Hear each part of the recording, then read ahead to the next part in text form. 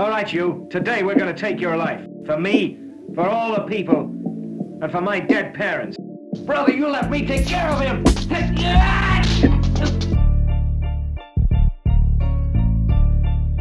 Lady, do you know what happens to anybody who tries to resist us? I know. You will die.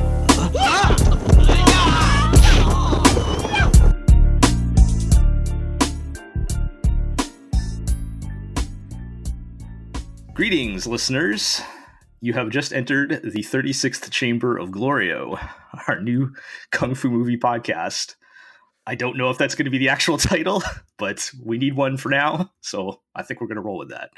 Yeah, we've decided to pivot from anime. Anime just was not bringing in the numbers like it used to, so we've decided to go into the much more lucrative 70s and 80s Shaw Brothers recap podcast business.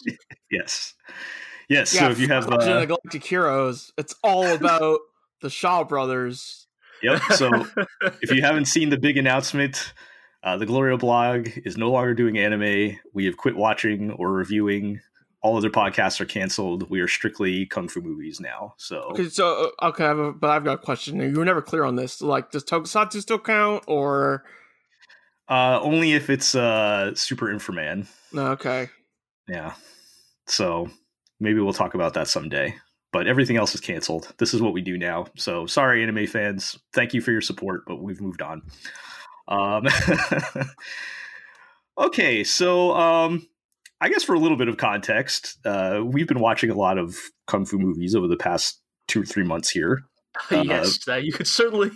primarily spurred on, well, there are a couple of reasons, but primarily spurred on by there was a marathon on Twitch recently of the Shaw Brothers movies from the 70s and 80s, which I think, we're kind of familiar with like the 90s on, so like, Jackie Chan, Jet Li, Donnie Yen, that kind of stuff.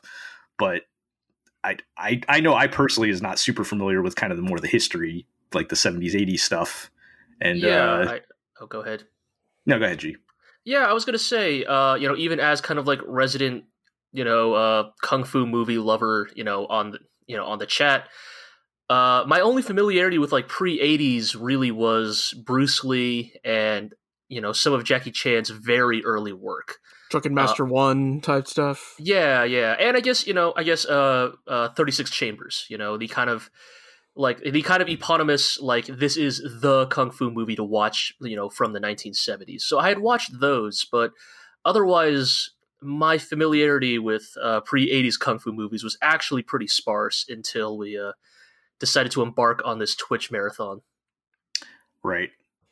And I didn't even connect until we started watching 36 Chambers is actually a Shaw Brothers production, and coincidentally directed by the man who directed this movie that we're going to talk about today. So we basically, I guess how this is going to work is we pick a movie and we're going to kind of walk through the plot, hit the fights, and then just give kind of our overall impressions.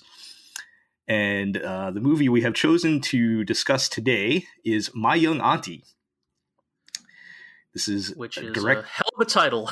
Yes. So this is directed and written by, and also starring, Lau Kar-leung, who is I've been learning all of this, but I guess he is a legendary kung fu movie director. And also stars Kara Hui, who plays. Well, we'll go through the 3 stars here. Kara Hui, who plays Jing Dainan, aka the auntie in the title. Lau Kar-leung plays Yu Jing Shun. Most of the movie he's referred to as Daddy by his son, so I've been calling him Pops. Yeah, I've been calling him Uncle, but I guess there's a lot of uncles. So there are a lot of uncles, so maybe it doesn't quite. I've narrowed it down. Technically, he would be nephew in this scenario. I don't know, but yeah, good point. There's we'll get into all that. I've been calling him Pops though. Yeah, and then also starring Shoho as his son Atto, or as he calls himself, Charlie Yu. Yes, and so like we mentioned, he's kind of a legendary director. I learned a lot about Kara Hui, who I guess ended up being a really big name in Hong Kong movies, not just in kung fu films, and kind of impressed. She's been working nonstop since the 70s, even up to like now.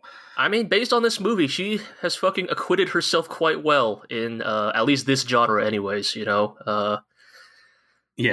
Some really impressive stuff from her in this movie. But we'll get to that later. And this group would kind of work together on quite a few kind of kung fu classics, I guess. But this was her big breakout role, apparently. So, oh wow, yeah. Speaking of, I just realized while you're introducing their names, have you introduced us, or is that just? Are we not doing that for this podcast? Oh yeah, maybe we should do that. Okay, so look, I'm trying to, as much as we're doing this as a bit. If we're putting this much effort into recording an actual fucking podcast for this stupid joke, we should at least do it properly. So for those of you not familiar with the sounds of our voice at this point, I'm Gel. I guess I'll be playing the role of the old master guy who dies midway through the movie. And so also joining, you may have heard G. Yo. I will be playing the role of... I'm probably the guy who, like, gets a really good fight, like, in the middle of the movie. Like, I'm not the main character. I'm like a one-scene villain who, like, has a really distinctive fighting gimmick. And then I die after that fight, but everybody's like, man, remember that one fight with the dude who, busted out the such and such? You know what you'd be like, G? You'd be like if there's like the main helper guy to the protagonist who sacrifices himself to get the final blow on the I'm like what's his name from that one movie, Big Bro? Yeah, I don't remember which one that was, but right, yes, that one awful kung fu movie that has nothing to do with the one we're talking about now. Yeah, so you'd be setting up Iroh, who's also on the podcast, to get the final blow on the. If anything, I'm the guy who gets killed by the villain in the first 2 minutes. Prove he's a bad dude. Oh, so basically, none of us are main character material. That's problematic. Well, maybe in this movie, the old guys are the ones holding it down. So that's true. I might do well in this one. So yeah, good point. So yeah, let's get into it. Like I said, we'll kind of walk through the general plot points in the movie and talk about the fights. And so the movie kicks off with a bit of a flashback to give us explanation on the very intriguing title. Yeah, like you neglected to mention that when we watched this on stream, it's part of a double feature of My Young Auntie and Dirty Ho back to back, which raised a couple eyebrows.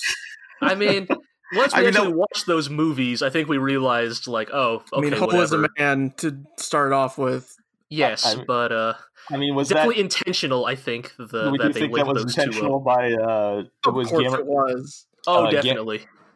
Gamma Ray TV. I guess shout out to them. They're the ones that put on the marathon. So you think that was the intentional title choice? I mean, I think so. It got us to watch, right? I was like, all right. They also did a double feature of what? Crippled Avengers and Masked Avengers. Yeah. So I think they're definitely they definitely had an intent when they put My Young Auntie and Dirty Ho together. Yeah. I mean, you could argue it's also the same director and some of the overlapping cast, but yes. Hey, it worked. We watched them, right? I saw that doubleheader. I was like, I need to see what that's about.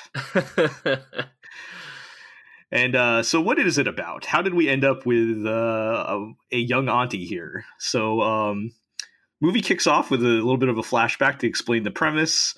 It's a very kung fu movie premise, I think. where we have this old man who we'll refer to as second uncle, who's super rich, and he's sick and about to die. And his younger brother, who we'll call third uncle, who's the villain, is like, man, I can't wait till you croak so I can take all your money. It's very like in your face. Like, it's just like he's not. There's no like scheme here or anything. He's like, no.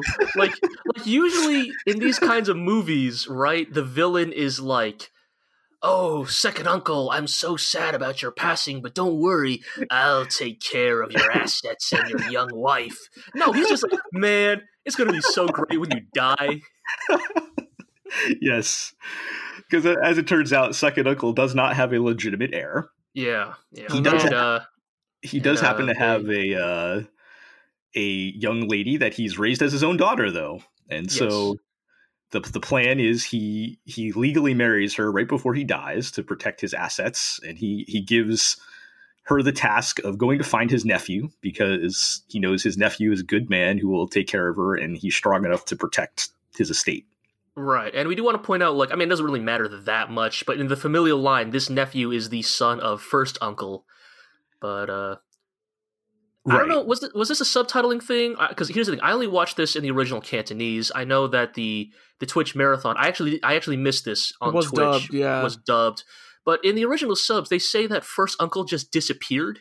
Like, I don't remember because I don't know if that was really relevant at all to the plot, so I kind of right. I think they just say something like first uncle isn't around, but they didn't say he was dead. Like, they just say he just apparently fucked off and was never seen again. But his son, the nephew in this situation, is around. So yeah, I got the impression he was dead because that layer of uncles, because we'll talk about the next layer of uncles later. Sure, good point. but like the second uncle and third uncle are supposed to be like really old. Because as we find out later, his nephew is supposed to be like, what is he supposed to be like in maybe his 50s or something like that? Like, that's was my impression. Yeah. So, if that's the case, then they're going to be like in their 70s or something. So they're supposed to be like actual old people. But so anyway, that's kind of the setup that we get to, which is a very kung fu movie setup. I feel like it would be, you could play that as a serious setup in other movies, but in this case, as we'll find out, this is a bit more of a lighthearted movie. So that kind of takes us into the opening credits, which is always important in a kung fu movie because we get some kind of crazy exhibition or something to show off the stars of the movie. And in this case, we see, the nephew, aka Pops, showing off all of his different types of boxing. In the dub, I felt so. I love the old kung fu movie thing of Chinese martial arts. What do Western people understand as martial arts? Boxing. All right. Yes. Call all kung fu Chinese boxing. I mean, like, as I don't think we want to use this podcast to get too into the weeds of like the thematic elements of kung fu and like the societal like origins they draw from, and like how dubs have like altered the perception of both Chinese culture and kung fu as a martial art. But as a practitioner of some styles of kung fu, I will say that like, it is it's OG term gong fu is it's like translates basically literally right.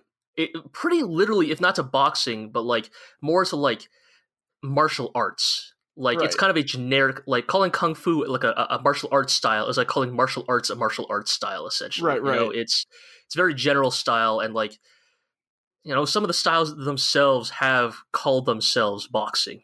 Like Southern boxing versus Northern style. I just found it funny. So I guess I'm the only one that's seen the entire. I guess I'm the only one who's seen the entire thing, both in the subbed and the dubbed. Yes, I've only watched subbed. Eero's only watched dubbed. So in the subbed version, they'll like actually name all like the different styles that he's showing off. Okay. And then in the dub, they're like, because he's servant guys there, he's like, "Master, you've learned all the styles of boxing, even the fancy kind of boxing." That's pretty good.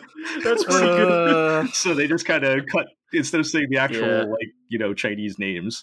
Sure. You've even learned the fancy boxing. So yes. This is all part of we'll talk a little bit more about this, the establishing the power levels of the characters, but we learn quickly that, Pops, he knows his kung fu. Pops doesn't fuck around. Yeah. So we get into the actual movie part, and Pops goes to pick up Auntie from the boat. She's made it to where he's at. And we kind of set up the main joke of the movie in that everybody's expecting her to be an old woman, but she's my young auntie. There you go. You say the main joke, but also kind of really this movie's only joke, if we get down to it. Yes.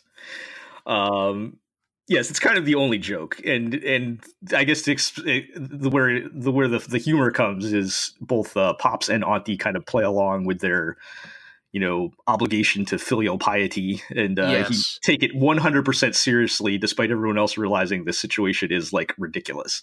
Oh yes, because I mean, basically translates to this, old man in his probably 50s or something treating this, barely 20-year-old girl as his like old honored aunt. elder, yes, honored ancestor. Yes, as his honored elder family member. So yes, but to kind of get into it, again, I just can't help myself. Sorry, but like as somebody who is kind of born in a not super traditional Chinese family, but traditional enough, like. I do kind of love the premise because it very much feels uniquely Chinese. Like even when it's being played as a joke, even when it's being played for comedy, like the premise only makes sense if it comes from a place where their culture like demands this kind of like cultural and societal obligation. It wouldn't be funny if that wasn't already the thing in that culture. Right. Like a Western movie couldn't really do this because like everybody, because the way Western culture is, people would just like, no, that's absurd. Of course, we're not going to we're just going to treat you your age, right? But like in Chinese culture, it's like, oh, like we are taking this pre-existing concept but playing it to its most like comedic and logical extreme. Yeah. Right. I think I guess if you're looking at that as sort of like the, a traditional value, it's also supposed to show that, Pops is the good guy here, right? Like he's so righteous and like, that he's going to uphold this even in this ridiculous circumstance. Yes, I mean, oh man, we could get into a whole fucking spiel about Chinese kung fu movies and like their weird reinforcement of extremely like conservative societal norms. Yeah.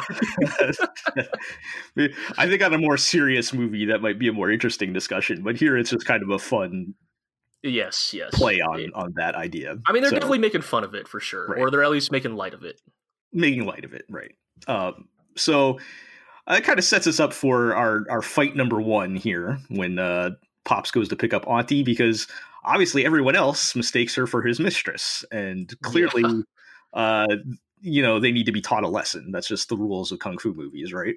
Yeah. So they need to be taught a lesson, but it's following classic kung fu movie rules of like, hey, you said like a single slightly rude thing to me, I'm gonna beat the shit out of you. Yes. So that leads us to fight number one, which is Auntie and Pops versus some random street punks set at the harbor town here. And as I mentioned, this is still kind of like the establishing power levels of who can fight and who can't, because that's always very important in kung fu movies. Oh, yes. And we see both Pops and Auntie can handle themselves pretty well. Yeah. This is a very short fight. Again, just kind of showing like half the fight. Basically, Pops is pulling Auntie on a rickshaw, and half the fight, like, they don't even, like, move. They just, like, beat them off without... Like, Pops is holding, like, her luggage and an umbrella, and he doesn't even, like, put anything down. Right, like, Auntie is, like, fighting while sitting in her rickshaw. Like, right. Two dudes are, like, punching her. She just, like, fucking, like, sits up straight, does, like, a double block, like, counters, and then, like, flings them away. One little touch I do like... that I think now makes a lot of sense later in the movies why Auntie would act this way, is that Pops never actually explicitly reveals his kung fu to Auntie. Yes. Like, every time he fights off the dudes, like, Auntie is looking away, and when she looks back, he's, like, playing it off as, like, oh, see, I gave them a stern talking to, like, he, like, double kicks two dudes in the gut, and they're, like, fucking bent over in pain. He's like, look, Auntie, see, they're bowing in apology. Pops is like, you realize here, like, it's kind of like, I'm not going to say subtle storytelling, but it's like, it informs you that Pops is, like, humble enough. He doesn't want to, like, he's not the kind of dude who's going to, like, brag about his kung fu. Yeah, I actually didn't notice that until the second time I watched it. Because it comes up later in the movie where it's clear that she's like, you guys can't fight. I'm going to have to do all the fighting here. And Pops is just like, okay. Like, whatever you say, Auntie. Right, like, even though he's the baddest dude in the movie, he's just like, oh, all right. Yes. Whatever you say, Auntie. Yeah. So yeah, that was pretty funny, and yeah, it was a good, nice little detail there. So yeah, I guess not a lot to say about that particular fight because it's a really quick one and just kind of establishing, that these guys are so good that they don't even have to like give like 10% of their ability to fight off these random street punks or whatever. Right. Interesting too, and I think we will talk about this later. Like, I feel like this is a pattern with Lau Kar-leung's movies that I've seen so far, where the first half is like kind of really slow and not a lot of fights, and then it like picks up a lot later on. So, we get a couple like small little fights, and I guess that happens a lot of kung fu movies. You get a lot of those like small little fights in the beginning, and then like the second half is when it starts really going down. But yeah, I mean, usually with kung fu movies, it tends to feel like the middle is for establishing the drama. Like, I'm not one of those guys who like is going to be, like I definitely bristle when I see people like treat kung fu movies as if they don't deserve to be called like art or film or whatever. But like quote, at their core, they real movies. Right. A lot of people are like, oh, they don't deserve to be called real movies, But like the thing I will say is like but the thing is like about kung fu movies is that the important thing tends to be setting up the drama. The drama doesn't need to be particularly deep or like well thought out. It just needs to matter in the in the context of the characters and their actions. And I think that's kind of what My Young Auntie does, in addition to its like kind of weird romantic comedy subplot. But that's yeah, we can get into that later. Yeah, no, you need a reason to want to see the bad guys get beat up, because otherwise it's just like watching a sport or an exhibition or something, right? Like it just like, or a dance even, like it just like it's like, okay, that's cool, but like the best kung fu movies are gonna be like, oh man, I can't wait till this guy gets kicked in the face. Exactly.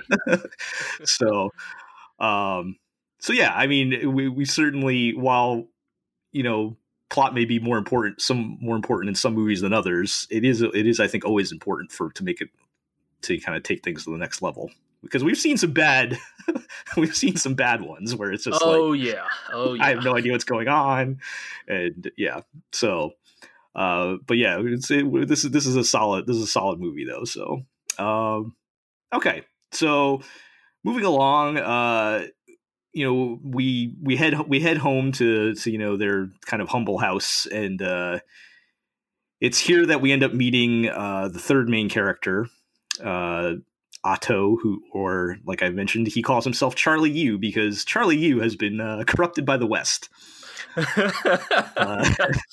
The other pervasive theme in this movie.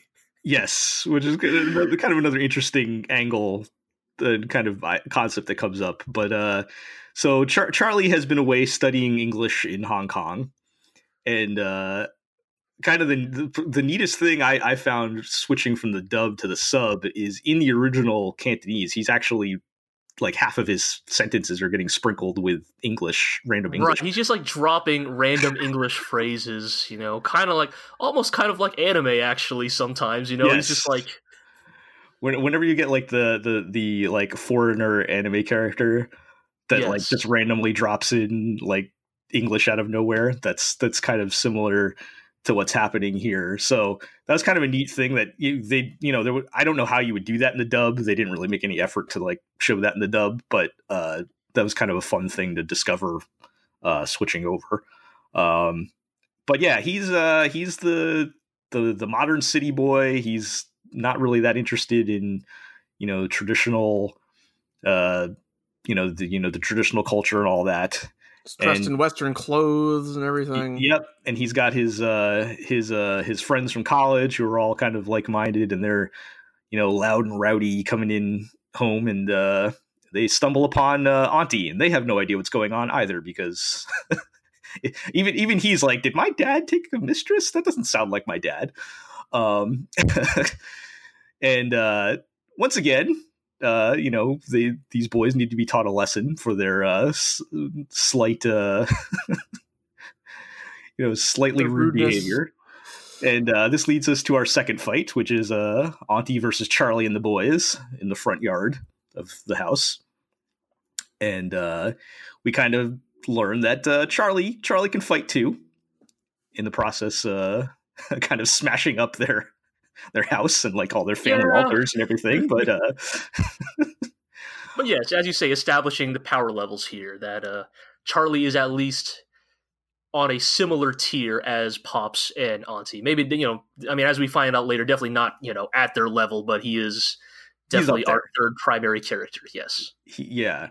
They actually do a little bit of a anything you can do, I can do better thing, where he'll do some kind of 10-foot flip through the air, and she's like, ha! And then she'll do like a 10-foot triple twist flip through the air or whatever. Right, their fucking jumping contest. Yeah, to try to one up each other. So yeah, again, just establishing that, okay, this guy can fight too. And also kind of setting up the weird dynamic of having her nephew be the love interest. You didn't. When we started watching this movie, I was like, "That's totally what's going to happen." You were like, "No." Did I deny it at first? I don't remember now, but we'll have to check the tape on that one. But yeah, so that kind of sets up that weird weird relationship that the two are going to have. I mean, obviously, she's not. I guess if we're going to follow the anime rules here again, she's not really his aunt, but no blood relation, of course. No blood relation, of course. Right, and they're like, and hey, as Charlie keeps reminding us, the audience, that they are basically the same age, so you know. So I mean, what else would we expect to happen in a movie like this, right? But yeah, so they smash up the house. Pops isn't so happy about it, and I guess at this point in the movie is, like I said, when everyone discovers I've tricked you all into watching a romantic comedy. Right. Aside for, putting aside the weird family situation, it's basically an opposites attract thing, where you've got the modern city boy and the kind of, old fashioned country girl. Yeah. They actually call her a bumpkin at some point. Yes. And they're kind of butting heads, but obviously secretly or deep down actually attracted to each other. And I guess this really starts to come to head when they take a trip to the big city. And this was kind of interesting because I was not really thinking about what time period this movie takes place until they got to the city. And I'm like, oh, there's a lot of like fairly modern stuff going on here. Like, I don't know, what time period do you guys think this is supposed to be? Like, you want to go first, Eero? No, go ahead. So my assumption is that this movie, like a lot of kung fu movies from this time period, like there are basically two very popular time periods for kung fu movies from this time period. You have your like vague, like late Qing dynasty, like pseudo-mythic, pseudo-wuxia inspired, like quote-unquote traditional China setting, your first drunken master and, that sort of thing, where the enemies are often, the Manchus and that sort of thing.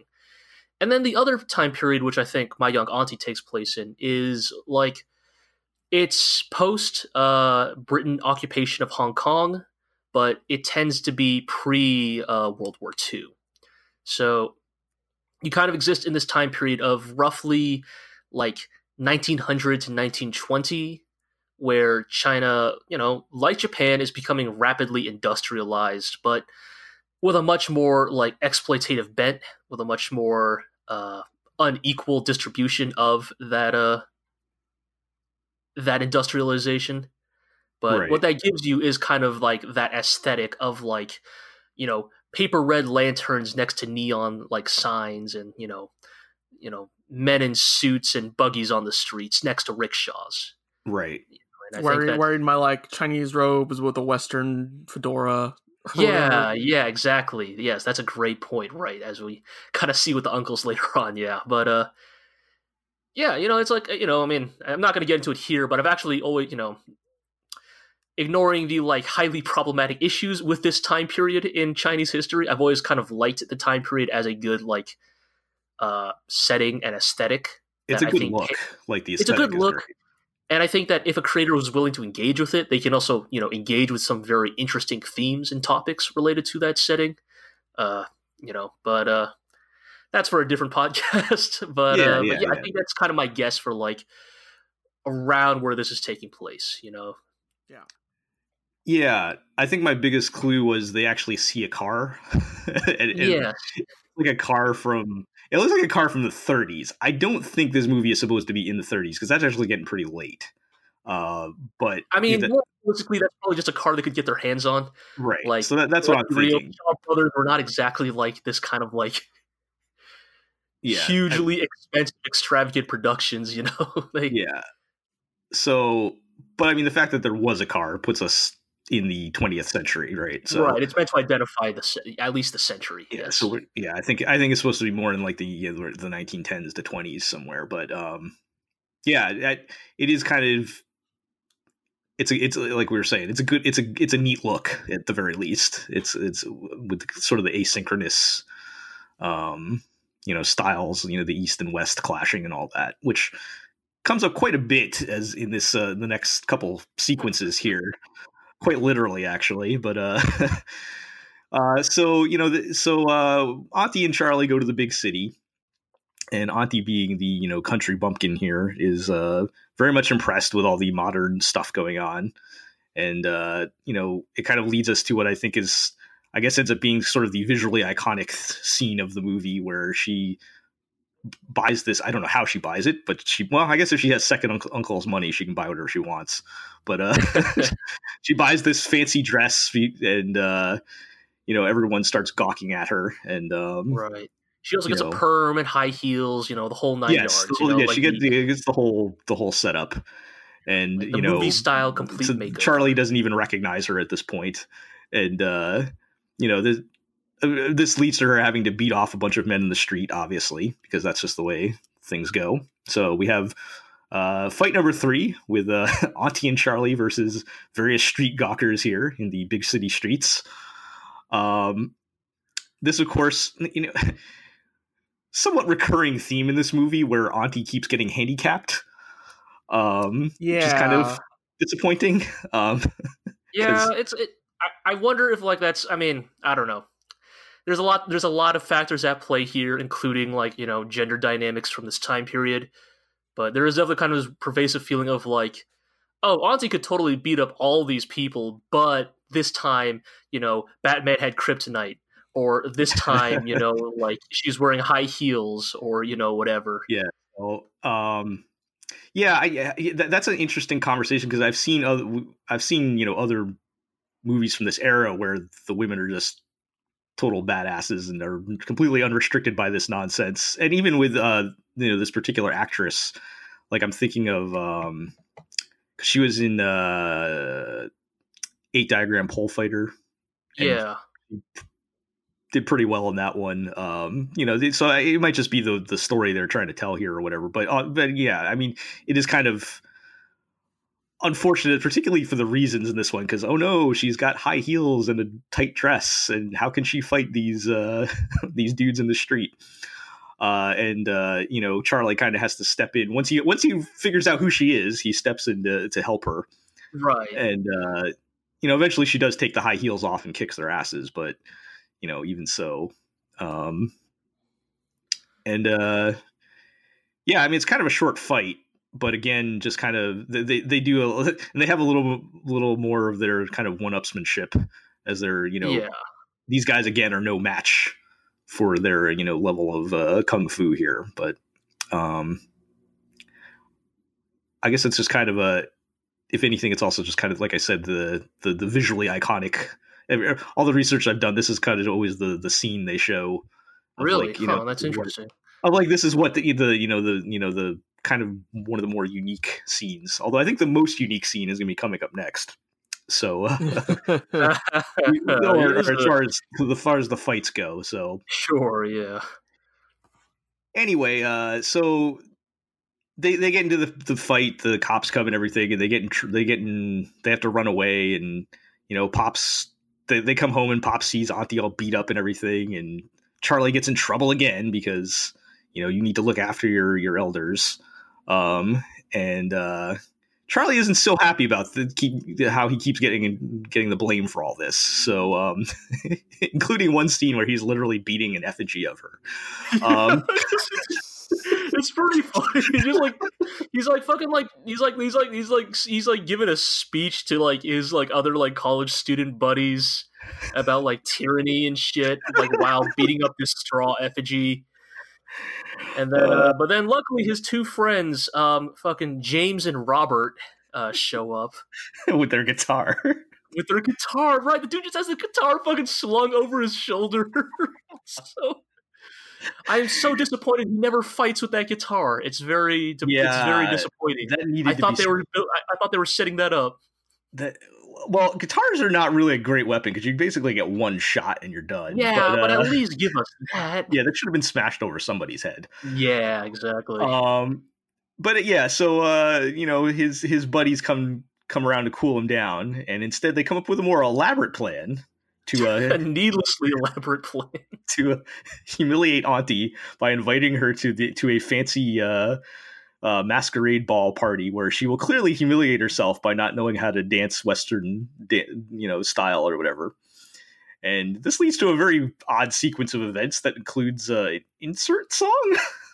Yeah, I mean, like, this director seems to like pointing musical numbers in, like, Bad Monkey Kung Fu also had a bunch of musical numbers. He's a man of many talents, apparently. Yeah, I guess it's just like when you come from 36 Chambers, like, you expect that his other movies to be like much more of that kind of like that style of, somber, serious kung fu movie, right? I mean, I think you started to see like migrate towards a goofier stuff, right? Well, I mean, also it's like, I don't think this is the I don't think this is the podcast to get into it yet again, but like I think there's definitely something to be said about like how like everybody looks at Jackie Chan as like, oh man, like Jackie Chan's great because not only does he do great kung fu movies, but they're also very funny. But like, there's a lineage of that. It turns out there's actually a really long lineage of just comedy. Make that himself. Right, like being an intrinsic part of like kung fu filmography. I mean, even Bruce Lee himself kind of engages in a bit of it in some of his movies, Yeah. Like, so there is kind of a tradition here of like slapstick, and I think it's because slapstick is such a physical form of comedy, so it translates well to kung fu. Definitely, like kind of being in the DNA of its history.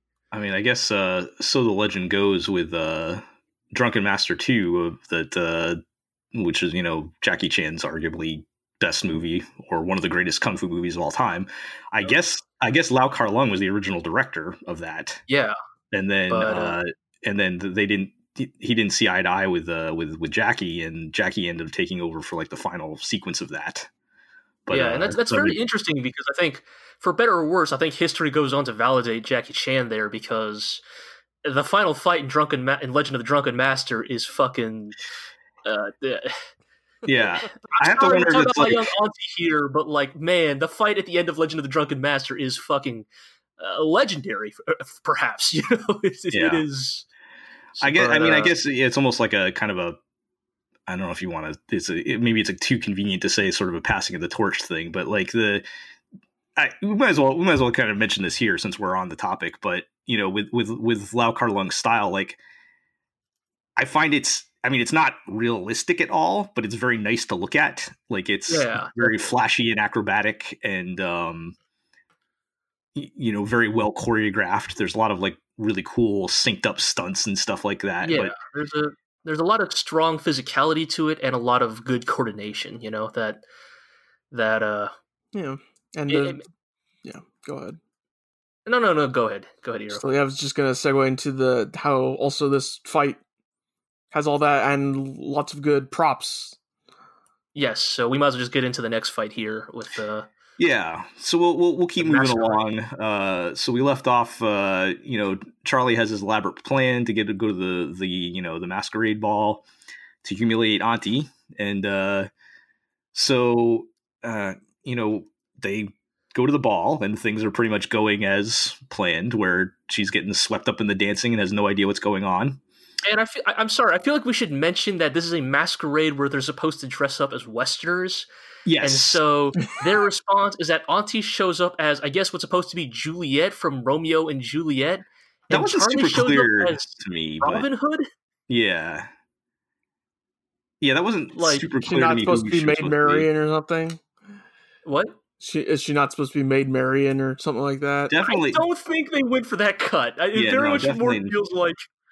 I mean, the Robin Hood part is very obvious. You're right with Auntie. I don't know exactly what she's supposed to be. But, yeah, they call her a couple different... They did specifically say Juliet at some point, but sure. I don't think that was the... I don't know if that was... But anyway, point is, yes, they're all dressed up in like Western-style costumes, including the Three Musketeers who show up. Yes.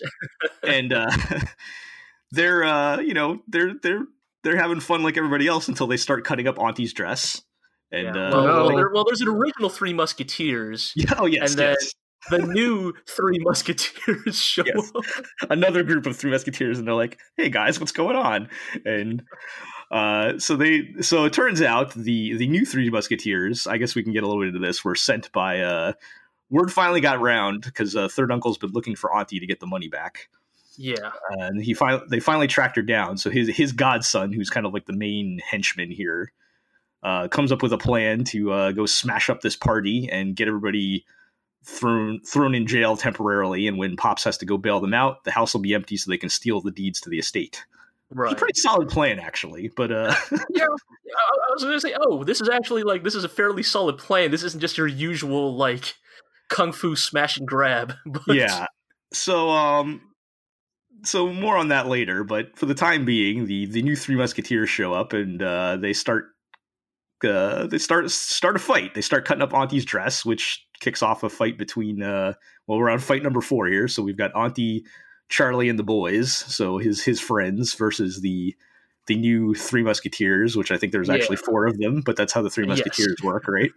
Yeah. So there's Porthos, Arthos, Aramis, and D'Artagnan. Yeah, right. So technically it's actually accurate. Yes. So they definitely got the details right on this one. So, a masquerade fight, basically just an excuse for a lot of really solid prop fighting. Everybody's got a sword or a knife or some kind of weapon. Yeah, I felt like this was the point where the movie really starts kicking off more so action wise. Yeah, definitely. This is a pretty solid fight with a lot of kind of visually interesting things. There's a lot of fencing swords and stuff mixed in with the kung fu and the as I put in the notes, the looming specter of Western imperialism. Yes. There's a part where Auntie is like, I can't fight unless I have a Chinese sword. Yes. And there's a pretty good part where then everybody looks to the left and says, prop department, Chinese sword. they throw her a Chinese sword from the balcony. She starts kicking everyone's ass with Yes.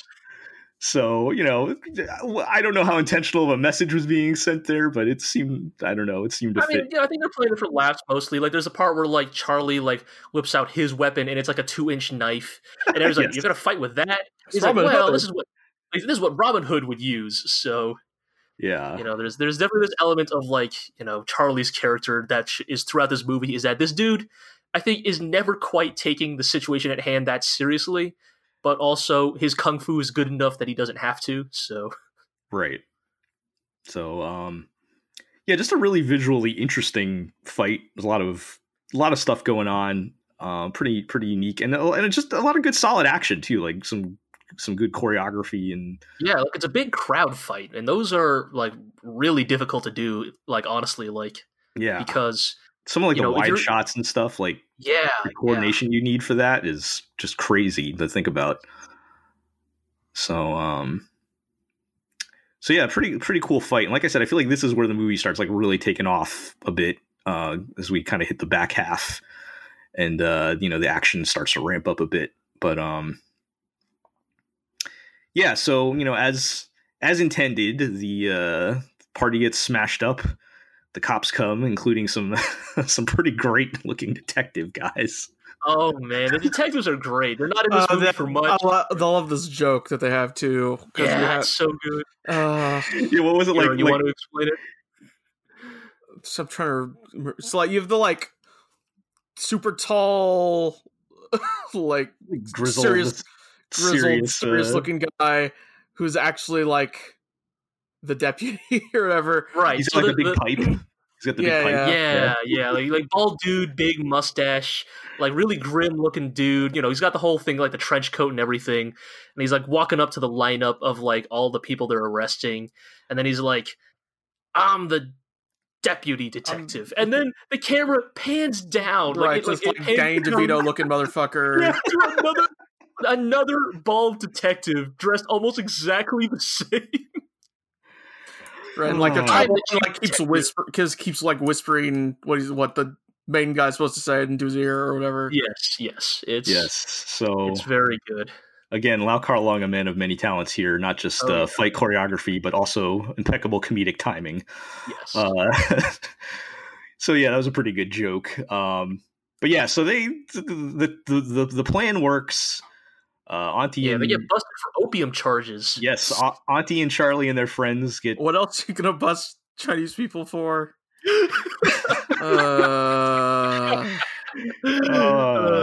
They get Should I throw out a disclaimer that we're all half Chinese here? I mean, so well, she's you full two are already. half Chinese. I'm full here, but so technically, yes, okay, yeah, or we're all at least half. Yes.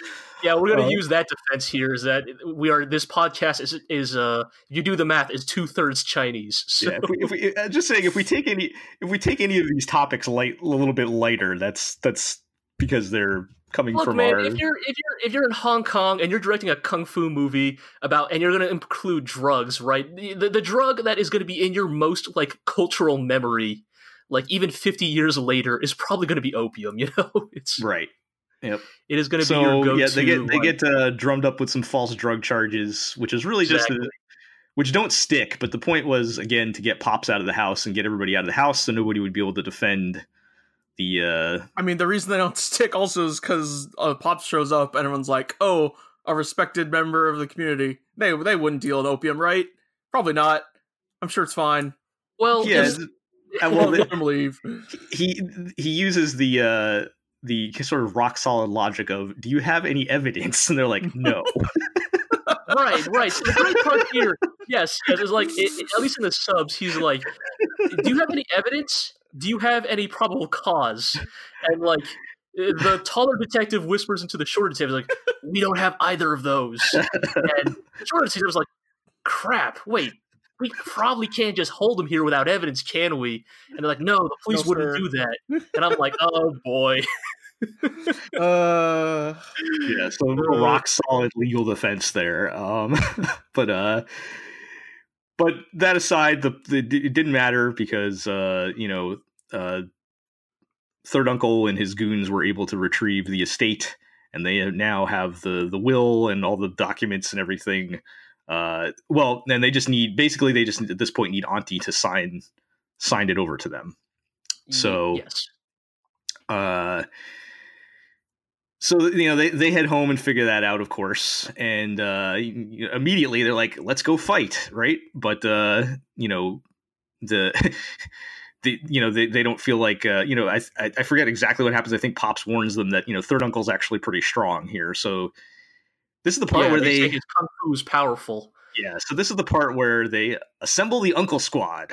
Right, because they three alone can't, take on Third Uncle, but if we call Fourth Uncle, Fifth Uncle, Sixth Uncle, yeah, basically. Well, so these uncles are Pops' brothers, right? That's how that works. So this is like they're actual uncles. Yeah. So these are like the right. So this is like the next level down.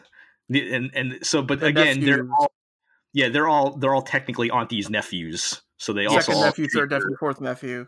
Right. So they all treat her with the appropriate respect. Right. There's this very funny bit where like there's this very funny montage where they are assembling the squad. Right. Like they're going throughout town, like recruiting the uncles from all their like weird little professions. Right. And each time one of them meets Auntie, they just like. Fucking without batting an eyelid, they're just like, "Oh, you're the Auntie, okay." Like, "Oh, honor to you, Auntie, honor to you." Like, how are you doing, Auntie? Also, Third Uncle's a dick. Yeah. Also, yes, they're like, right. They explain the scenario like, "Hey, third uncle stole the deeds." Like, is third uncle still up to his bullshit? From third uncle, Right. Yeah. It's like fucking everybody knows fucking third uncle is this fucking selfish prick. Yeah. So it's very good. But yeah. so they put gather together the uncle squad. Gather the squad of jacked old men. Yeah, for our mandatory training montage as every kung fu movie needs. Because Auntie, they need a training montage because Auntie doesn't believe they're up to snuff. Right. She's like, yeah, me and Charlie could fight, but like, Pops, you're old, and the rest of you guys are also old. You probably can't fight. You need to train. Right. And like, again, Pops is completely nonchalant. He's just like, okay, I guess we do. Whatever you say, Auntie. So they're I think the main concern, as with many men of that age, is stamina. So it's really less of a training montage, and she's just making them run around a lot. Right. And we have the one standout uncle who's like the man of steel. Right, first uncle, or the first one they recruit. Which he's the super strong one, I guess. With I guess he also has a hard qigong, which will come into play later. He also practiced hard qigong, which will be relevant later in the movie. Yeah, so he's like, back in my day, I was the man of iron or the man of steel or something like that or whatever. Yeah. Now he just gets a little tired sometimes, but I am a little disappointed they don't really flesh out the other uncles as much. Like, they're just kind of described as, generically good at kung fu in the way that people just are in kung fu movies. It was the Steel Man of Canton. Yeah. Like, he gets like his title, but the rest of them just kind of, they're just kind of there, I wonder if he was like a more famous actor or something than the other two or something. Maybe, yeah, could be. But it was kind of a missed opportunity there for everybody to have their own little weird quirk or whatever. Right, like it's not a kung fu movie, right? Like, because in a kung fu movie, like if you just say I'm good at kung fu, I'd be like, great, get in line. Everybody's good at kung fu. Like in a kung fu movie where everybody is performing at that baseline, like you need that something extra to put you above. Like you need to have like, muscles of steel, or you need to be the pole fighter specialist, or you need to be good at like throwing knives or something. Like, you got to have a gimmick. You got to have a max stat somewhere to. You have to have a gimmick. Yeah. So we have our little training montage here, and after seeing their performance, Auntie determines they're still not ready. Right. After our Man of Steel guy ends up gasping for air on the floor after running around for too much. She's like, but it turns out actually both her and Charlie determined that the uncle squad is not ready. So we get this great bit of fucking Charlie sneaking out of the mansion dressed in like military fatigues and a helmet and like everything, like the whole 9 yards. Yeah. I mean, prop department, bring me the military gear. Yeah, and fucking. But then, but he runs into Auntie, who is dressed like a fucking ninja. So. Yes, yeah. They both had the same idea to sneak out alone and get the deeds back by themselves. But they decide to team up. I do love Charlie's explanation in the subs where she's like, "What are you dressed up as?" And he's like, "Oh, well, you see, back in Hong Kong, when anybody goes on a hike into the wilderness, like, this is what they wear." On full military. I'm like, military fatigues. Sure, dude. Yeah. So, So we have Ninja Auntie and Private Charlie now, who sneak off into the night to steal the deeds back, which leads to a rather elaborate scene where they find that third uncle's front yard is like totally full of traps. Yes. So some very elaborate ones, considering I assume people have to actually tend to this garden. Yeah. I feel sorry for the gardener who has to take care of that place, because we'll find later as a joke. Apparently, they turn the traps off during the day. But oh yes. somebody still has to set these up every night, though, right? Like, yes, yeah. So, it's the typical, step on the bridge and arrows shoot at you, or, blades coming out of the scarecrow type of stuff. Or like, sharpened bamboo spikes coming out of nowhere, Which is mostly just for Auntie and Charlie to show off more flipping acrobatic stuff as they dodge arrows and whatnot. And so there's a little bit of comedy as like Charlie's literally on the ground doing like minesweeping with his knife. But yes. Yeah, so that's mostly just like a little exhibition thing to lead up to, our next big fight as we kind of get into the end game here. And so we have fight number 5 with Ninja Auntie and Private Charlie versus the whole gang of henchmen, starring Third Uncle's godson, and we haven't talked about the modern sunglasses guy. Oh my god, who is this dude? Because like, he doesn't even do that much in the movie. Like, yeah, he's just like a regular. He's like clearly one of the upper tier henchmen, but he doesn't have like any. Yeah, he doesn't have like any special weapon or anything other than he just has like sunglasses. Right, he's the 1970s or something. Yeah, like he's just wearing sunglasses, but that's it. Like, he doesn't have a unique fighting style. He doesn't even get he doesn't even get like a devoted fight to him. Like, he gets like some more screen time, but like, right, he's just always there in the background. I mean, I don't know if he even gets more screen time, or we just notice it because of the sunglasses. But I think it's just because of the sunglasses. Like, yeah, I'm sure the rest of those henchmen are all in all those background scenes, but we just don't notice because they're not wearing sunglasses. Yeah. And of all like the quote unquote main characters, I think the godson guy is probably the worst of the fighters. Like, he does fight, but he doesn't. He's definitely the worst of the fighters, especially compared to his henchmen who show up. Yeah. And anytime sword he guy fights, anytime he fights the main cast, he just gets his ass kicked. Yeah. But he fights a little bit, but he's not like super relevant to the. Yeah. But I really like this fight. It's kind of another really big crowd fight. Like we talk about like how like Auntie was always getting hamstrung, and I feel like this is the one place where she actually gets to show off. Like, oh, actually, Auntie don't fuck around. Like, right. Like, Auntie is beating the fuck out of these henchmen. Along with Charlie as well. Like, they're like doing all that good like like trading opponents back and forth. Flips and shit. Just. Yeah. Good ass fighting. I would say even in this case, Auntie does not unsheath her sword until the very end, and it's like, okay, when she unsheaths her sword, it's like, okay, you guys are just like done. But she's also trying not to kill anybody, which I guess if that's also but they're like kicking ass until, in proper kung fu fashion, Third Uncle shows up, and Third Uncle shows up with his two heavy hitters. Yes. So we go into the bonus round on this one where Auntie and Charlie are having their way with the henchmen, as you would expect. Yeah. And so we have the two main henchmen are I just called him Good Sword Guy because he has no other defining characteristics other than he's just good with a sword. And he's good with the sword. The other guy though. Yes.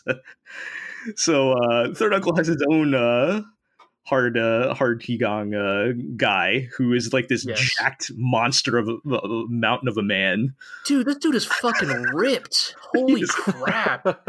He is jacked. Like they have a little trouble with them. Because hard Qigong guy is immune to all known forms of weaponry. They're literally stabbing him. Right. And the blades are bending upon his fucking rock hard, steel hard abs. Yes. Like, his fucking defense against their techniques is he just flexes harder.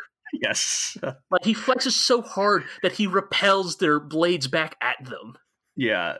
So I would say they kind of fight to a standstill until Third Uncle kind of intervenes a little bit.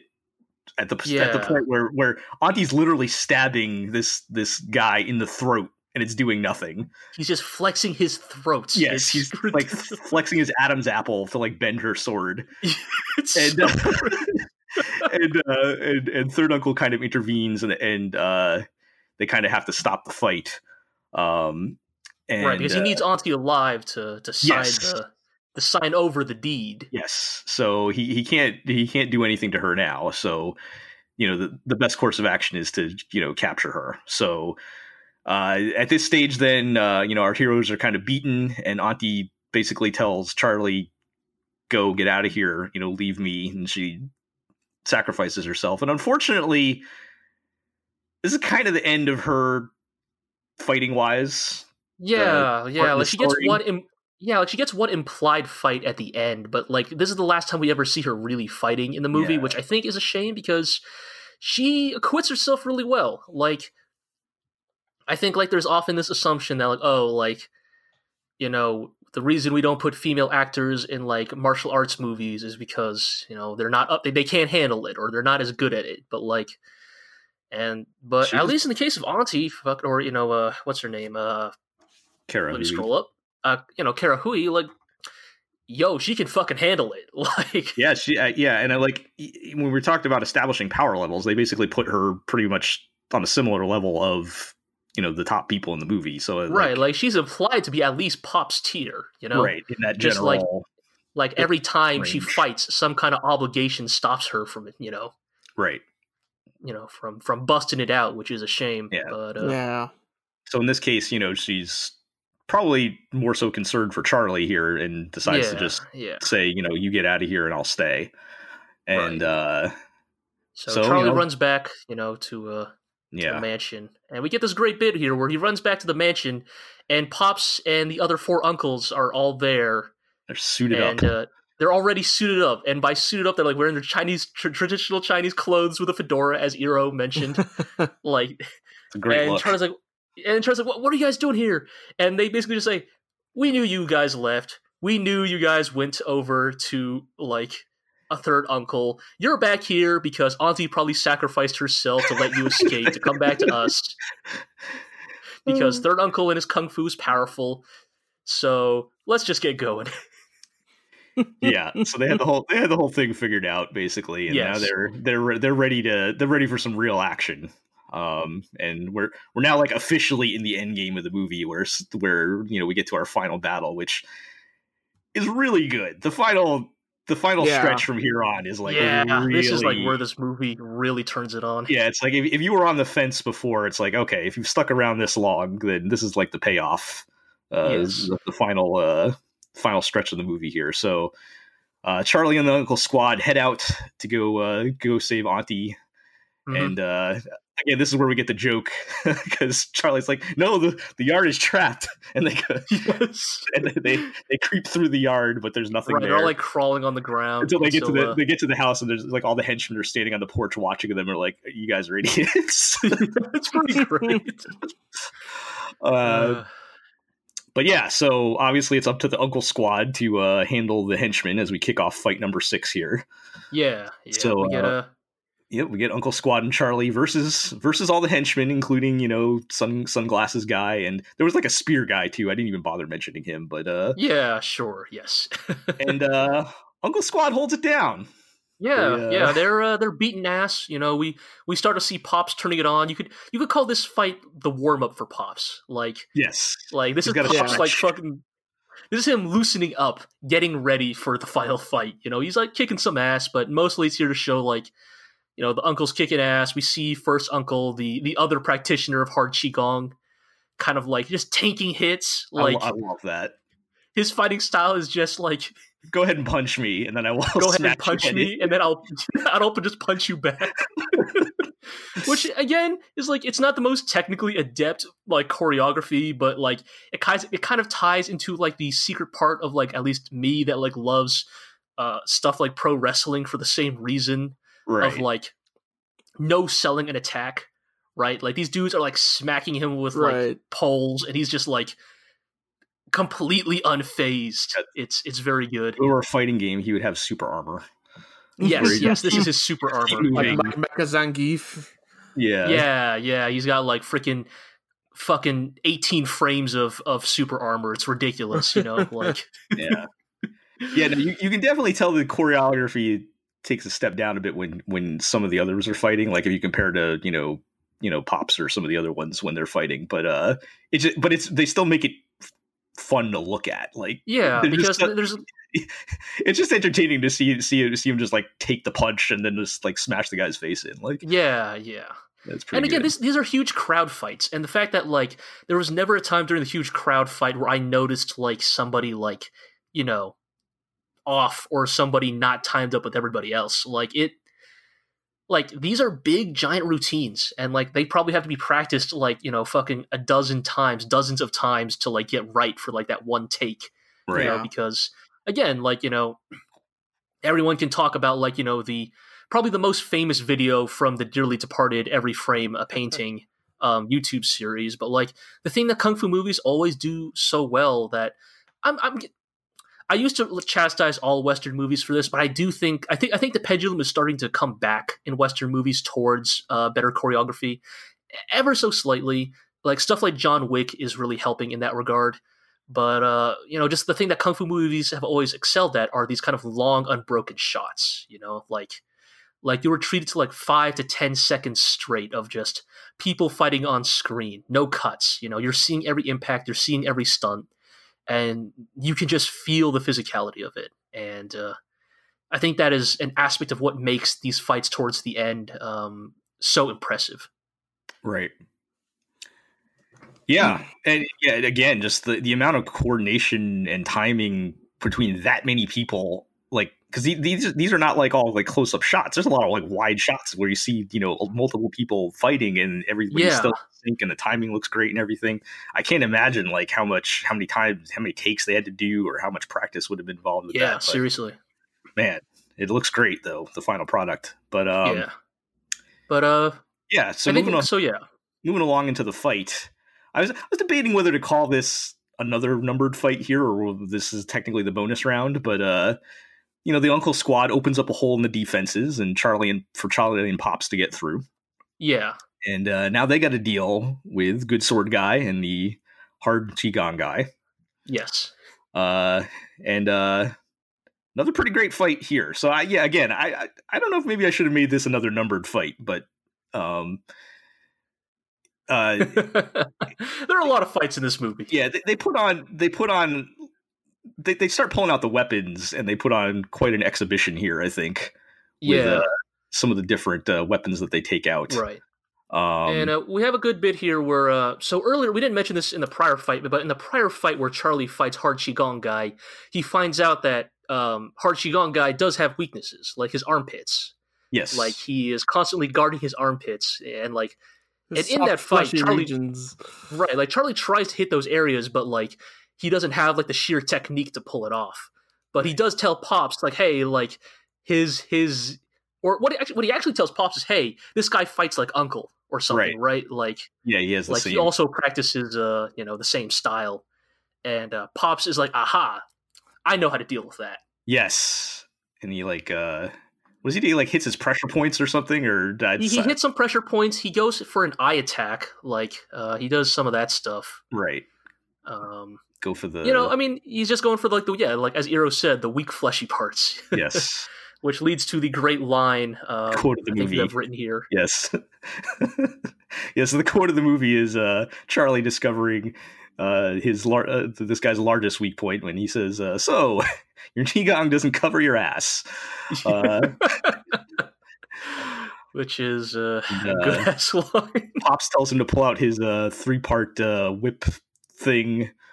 Right, so he can hit him in both armpits at the same time. And, he starts to wear him down. Meanwhile, Pops is fighting a Good Sword Guy with his 2 little, I don't know what you call that weapon. He's dual wielding some short swords, short sword things. Oh, like butterfly knives or whatever. Yeah, and I think that it's at this point it becomes, because there's a couple times he could have killed like several people and he stops. Right, like it becomes very clear like this is not like even a challenge for him at all. Like he could murder all these people at any time, but he's trying not to kill them. Yeah, it was pretty cool. Like I said, it was kind of like there's a couple weapon switches and stuff like there, so it's kind of a neat exhibition thing where we see a bunch of different weapon styles and stuff like that. Yeah. And, so yeah, they they're dealing with they're dealing with the 2 big guys here, and finally the fight with Third Uncle comes around. Yes, they fight their way into the inner courtyard. Yeah, they work their way into the inner courtyard, and it's time for the final showdown. And so we kind of get set up for our final set of fights here. So we have basically the father and son duos against each other. So Pops and Charlie versus Third Uncle and his godson. And it becomes pretty clear. like we already talked about Godson is no match for any of them, but it becomes pretty clear that the guys are the top tier in this movie. Yeah, it becomes quickly apparent that Charlie is not the one meant to win the big fight at the end here. Like there's a great bit where Charlie is taunting Third Uncle, where he's like, man, look at this old man. He needs his son to help him fight, which, maybe missing the irony of the situation. And so Third Uncle is like, Godson, stand down. I will beat him myself. And then Charlie's like, all right, Dad, you stay back. It's time for the new generation take over. Yeah. And tries to fight Third Uncle and gets pretty soundly beat here. Yeah, they kind of switch up. So like Godson also tries to take Pops, but we already knew how that was going to go. You're right. That was a foregone conclusion.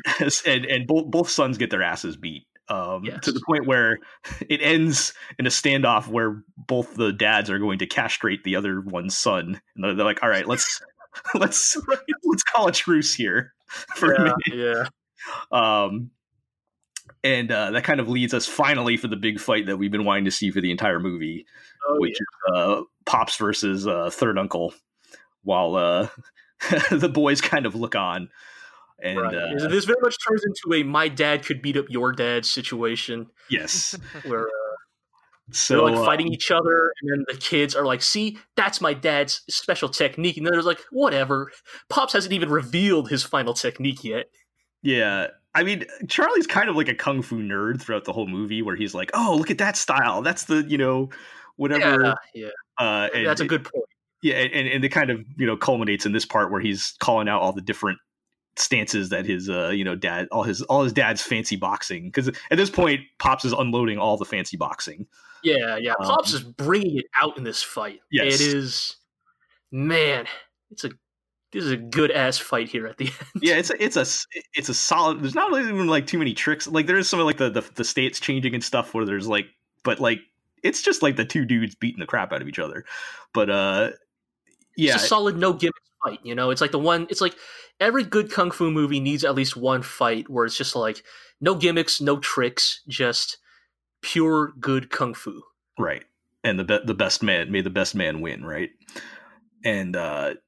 Yeah, it's at some point it does become pretty clear though that Pops is the better man here, and it kind of leads to probably the coolest moment in the movie where he's apparently not above using his nails because he rips. No, man, this fucking attack is cool as fuck. Like I'm not like just from like a kung fu trope standpoint. Like I mean, obviously like blah blah blah tire slash attack or whatever. Like the one that just goes all the way down the length of Uncle's arm is like.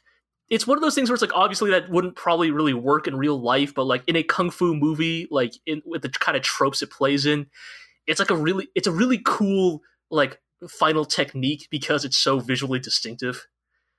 Like, right, the describing it really wouldn't help, but basically like fucking Pops catches Third Uncle in a hold, like puts both of his hands like around the entire length of his arm, like with the nails in, and just like scrapes all the way down to his wrist, like rips the flesh off his arm, basically. Yeah, it's a mean ass, but like a really distinctive technique. Yeah, and that basically disables his arm. Yeah, and like, he's like, give up, Uncle, you're done. And Third Uncle's like, you still haven't beaten this hand. Puts up his left hand, which I always love. I always love when when a guy doesn't give up just because he's one arm down. And then fucking Pops, man, Pops is so goddamn confident he can win this fight. He fucking ties one of his arms into his belt sash so that they keep fighting one arm against one arm. It's so good. It's pretty great. And I mean, there was the confidence, but also I think they're still trying to show that he's still trying to show respect to his uncle or whatever. I mean, as much respect as you give to somebody who you then proceed to fucking like dislocate their elbows. Right. To a certain degree, he still ends up mopping the floor with him. But doesn't he like take out a leg too, and then he starts only using one leg or whatever, and like finally that's just like, okay, you've got no parts left, buddy. You're I think Charlie's the one who finally convinces Uncle to stand down because like, right, he's like, you're beat. You're totally 100% beat. Don't stretch this on any longer than it needs to be. Yep. And I mean, that pretty much sets up the end of the movie. We get one final shot of Auntie finally got cut free, and we just see her throwing like 30 guys off of her, like Dynasty Warriors. Yeah, I kind of based on how most of the movie went up to the end, I thought the final battle would involve her, but Yeah, I mean, look, if we want to get into like kung fu and its treatment of female characters, that's a whole nother topic. But I know. I hate to, I hate to quantify things like, well, for its time, but it's like it's one of those things where it's like probably for its time, this movie was fairly progressive in its treatment of its primary female character. Like at least Auntie never like straight up loses a fight. Like she always like just gets like hamstrung by like, some random obligation. Like she would have won this fight, but that's always the kind of qualifier. Right. And again, the implication like weak or like needing help or whatever. Like the one time she needs to be rescued. I mean, okay, there's the part when she's in the high heels and the dress in the city, but other than that, like the one time she needs to be rescued is because she lets herself get captured so Charlie can escape. Right, that was her decision. And here at the very end, again, it implies she beat the fuck out of all those dudes. It's just it's just a shame we didn't get to see it. Yeah. So we end on one more pretty solid comedic timing moment where this part where Auntie's like, I fulfilled my duty, I'm now just going to go back to being a regular woman or whatever, and Charlie immediately pipes in, hey, do you want to remarry? And immediately without hesitation Pop just slaps him in the face. And it hard cuts to him in the street with like a big like bandage on his face after getting oh my god, it's so good. Slapped, and he finds Auntie now back in her like blonde Western like dress or whatever in the city, going by like So it was just a funny, it's just a funny like, and the timing was really funny on that. But it was fantastic, and not much else to say about the ending because again, kung fu movie endings tend to just be very perfunctory. I feel like watching this stream, every movie would end about 10 seconds after they beat the bad guy. Like, it's like, where's the denouement? This 30 seconds of epilogue was more than like most kung fu movies give you. Yeah, I think kung fu movies just never really care for that because it's like, well, once you've watched the big fight, like really all you need to do now is just basically clean up whatever like bare loose ends you have and then just put an end and end credits at the end. It's like not usually a lot of loose ends because it's like half the people are dead, and then we beat the bad guy at the end. Like, I mean, there could almost be an argument that like some of the best kung fu movies actually use their fight as a denouement.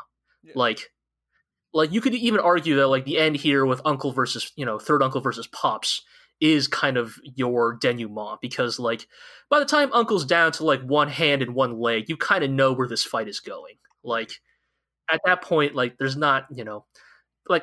That in that fight, the climax was the Tiger Claw technique. Like the rest of that fight is just cleanup, Right. So like kind of almost third uncle's not going to try anything again, and like it's So it's all kind of wrapped up, but roll the another Shaw Brothers production logo in the corner.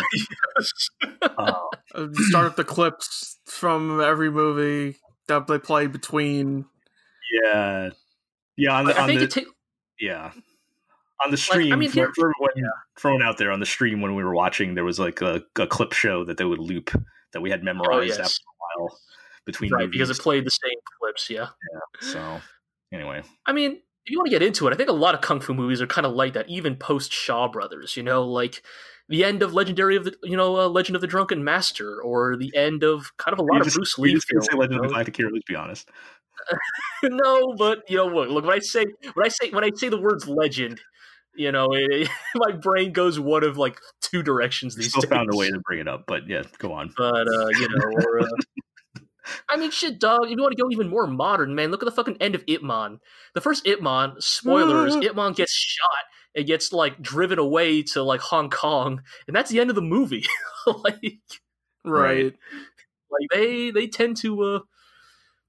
I think it's just that they tend to recognize that the fight is the climax, and it is often also the ending. Like, I mean, do we even want to see more after that at that point? Let's just wrap it up and. I don't know. Speaking of wrapping it up, I mean, I don't know. Do we just want to talk about our general thoughts of the movie now that we've gone through all the stuff that happened? Let's talk about our general thoughts. G, you want to go first? Like, what are your overall? Sure. talking about it with you guys, I think I'm actually a little bit more positive on it now. I'm not going to say I dislike the movie. I think for me, it's just that like I'm not the kind of guys like, oh, I need fights nonstop, because let's be real, this movie does have a lot of fights. But I think for me, it's like their brand of like romantic action comedy didn't really work for me a lot of the time. Like I don't know, like the whole like everything from Auntie and Charlie going to the city to the end of the masquerade like didn't really work for me story wise. It kind of felt like I get why it's there, but it didn't really feel super necessary. I guess like I know they're there, it's there, but oh, see, look how different they are, and blah blah blah. But like, I don't know, the premise there did not work for me as strongly as just the traditional we got to get the family deed back stuff at the end. And like I'm not opposed to comedy. Like I think there are a lot of my favorite like kung fu movies. Have strong comedic stuff in them. Like Brothers 2 or The Fighting Fool. To name drop a couple of others that I like a lot from this time period. But in terms of the fighting though, very very into the fighting. I think it was really really solid stuff. Just overall really good. I'm not sure I would say there was any specific moments that like really blew me away, but it was just above average to excellent almost the entire way through. Yeah. Yeah. I don't know if there are like specific moments that I agree that are just like really stand out, but just in general, like the production across the board was like really solid. And like, I can't really think of like, oh, there was this one like really weak spot or whatever where that one fight looked bad or whatever. Like it's all just really. I guess what I mean is like, here's the thing. So because we watch these movies back to back, I don't think Dirty Ho overall is a better kung fu movie. But Dirty Ho has that one fight near the end with like the weapons fighting that is like jaw dropping. That is the end. that part at the end where they're fighting like the blade, the pole arm guys, right? Mm-hmm. And like they're like coordinating the pole arm fighting and they're it's like I can't even get into like verbally describing it because it's so elaborate. Yeah. And it's so well done. And like the rest of that movie is kind of it's not really that interesting. I fell asleep in the first half. Spoiler, just on that movie, right, but yeah. Right. Well, the back half, same director, back half got really strong. It's like that fight, like that specifically that like polearm fight at the end will probably stick with me forever as like in my top. Okay, I watch a lot of kung fu movies, so top 20 like individual fight scenes of all time. You can even remember enough to make that list, but yeah. Yeah. Whereas like I think My Young Auntie I would rank higher as an overall movie, but no fight scenes specifically, like maybe other than the Tiger Claw move at the end, really stands out to me. Right. I feel like I've seen a lot of kung fu movies that had better kung fu fighting in them, but like I enjoyed My Young Auntie as like something that had a story to it, had like a through line, even if like the narrative wasn't actually that great and it didn't really take its various themes to a real conclusion. It's like compared to a lot of the stuff that we were just watching back to back to back on the stream, it was like, oh, this is coherent and fun and enjoyable. Yeah, I agree. I think you have a point there that if nothing else, like, or not if nothing else, but to its credit, My Young Auntie at least has like a coherent through line through its narrative.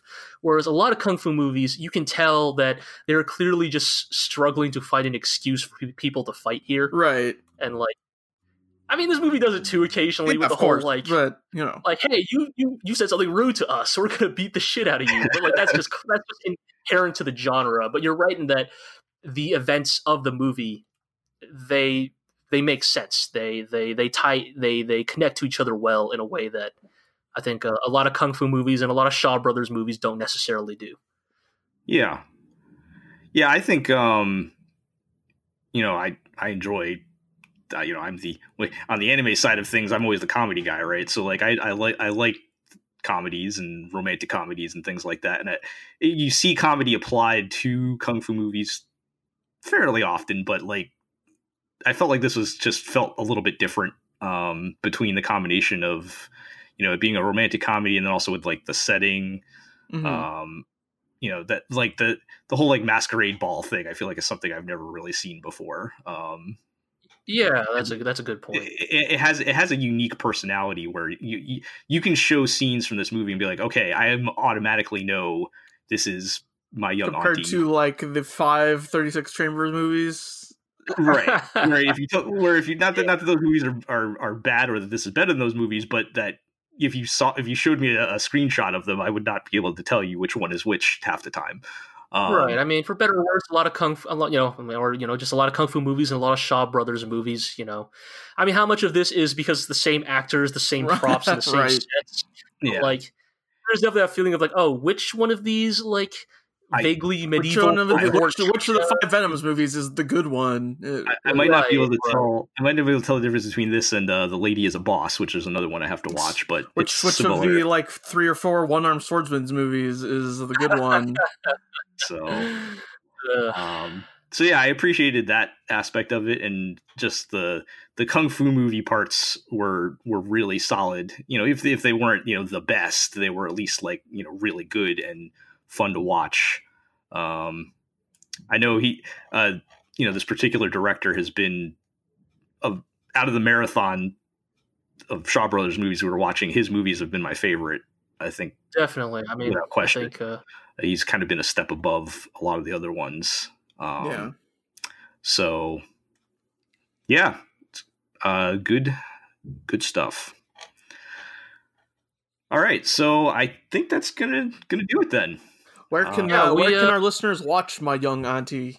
Yes, on a Twitch stream that's no longer running. Yes, so we'll touch on that. So let's get to our housekeeping then. So you can watch My Young Auntie on Amazon. I'm diving for. Oh wait, not yet. So it's available. It is available on Amazon Prime Video. So if you have Amazon Prime, then you already have access to it, and you can watch it for free. They have the original language with the subtitles there. You can also. The DVD is apparently still available, which has the dub if you really wanted to go that route. I think that's the version that was streamed, right? Yes, I think that's what we had watched originally. Dragon Dynasty or something. So, you know, you can still get the DVD even, but yeah, so you can watch that on Amazon. It's also that and a lot of the other Shaw Brothers movies are on Amazon as well as on YouTube movies, I saw. So like I think you can either buy or rent there for pretty cheap on YouTube movies. I don't know how YouTube movies works or if it's any good, but it is a thing that's there. So you know, again, I'm not going to say most people, but a lot of people already have Prime, in which case you can just watch it for free. So that's probably the best way to do it. Right. Okay. So there's that. As far as us, you can read all our content. You know, we're clearly not doing anime anymore. Right. We're going to read all of our kung fu content now at theglorioblog.com. You can follow us on Twitter at theglorioblog. You know, like, comment, subscribe to the podcast on all of our various places that we are at, like Google Play, iTunes, Spotify, Podbean, or just, you know, subscribe to the RSS, whatever you want to do. And also on YouTube. We post everything on YouTube, so you can subscribe there as well. And yeah, that's going to do it. Thanks everybody for joining us for this first episode. And I guess we'll catch everybody next time. Did we really just record? This is not really an April Fool's joke anymore, because we just kind of recorded 90 minutes in entire earnestness about a kung fu movie. Podcast. Like, they could have just watched the movie, dog. Like, yeah, and the amount of time they spent listening to this, you could have just watched My Young Auntie. So I mean, you guys have gone out to 90 minutes on your podcast for 3 episodes, so technically you could also watch Legend of the Galactic Heroes in the same time that you guys talk about it. Well, how do we get tangents about Henry Kissinger? Yeah. So, all right, that'll do it. Thanks, everybody. Thanks, bye. My job is done. Duty's finished. I can die now. Brother! Brother! You can't leave me now! Brother! Brother! Brother!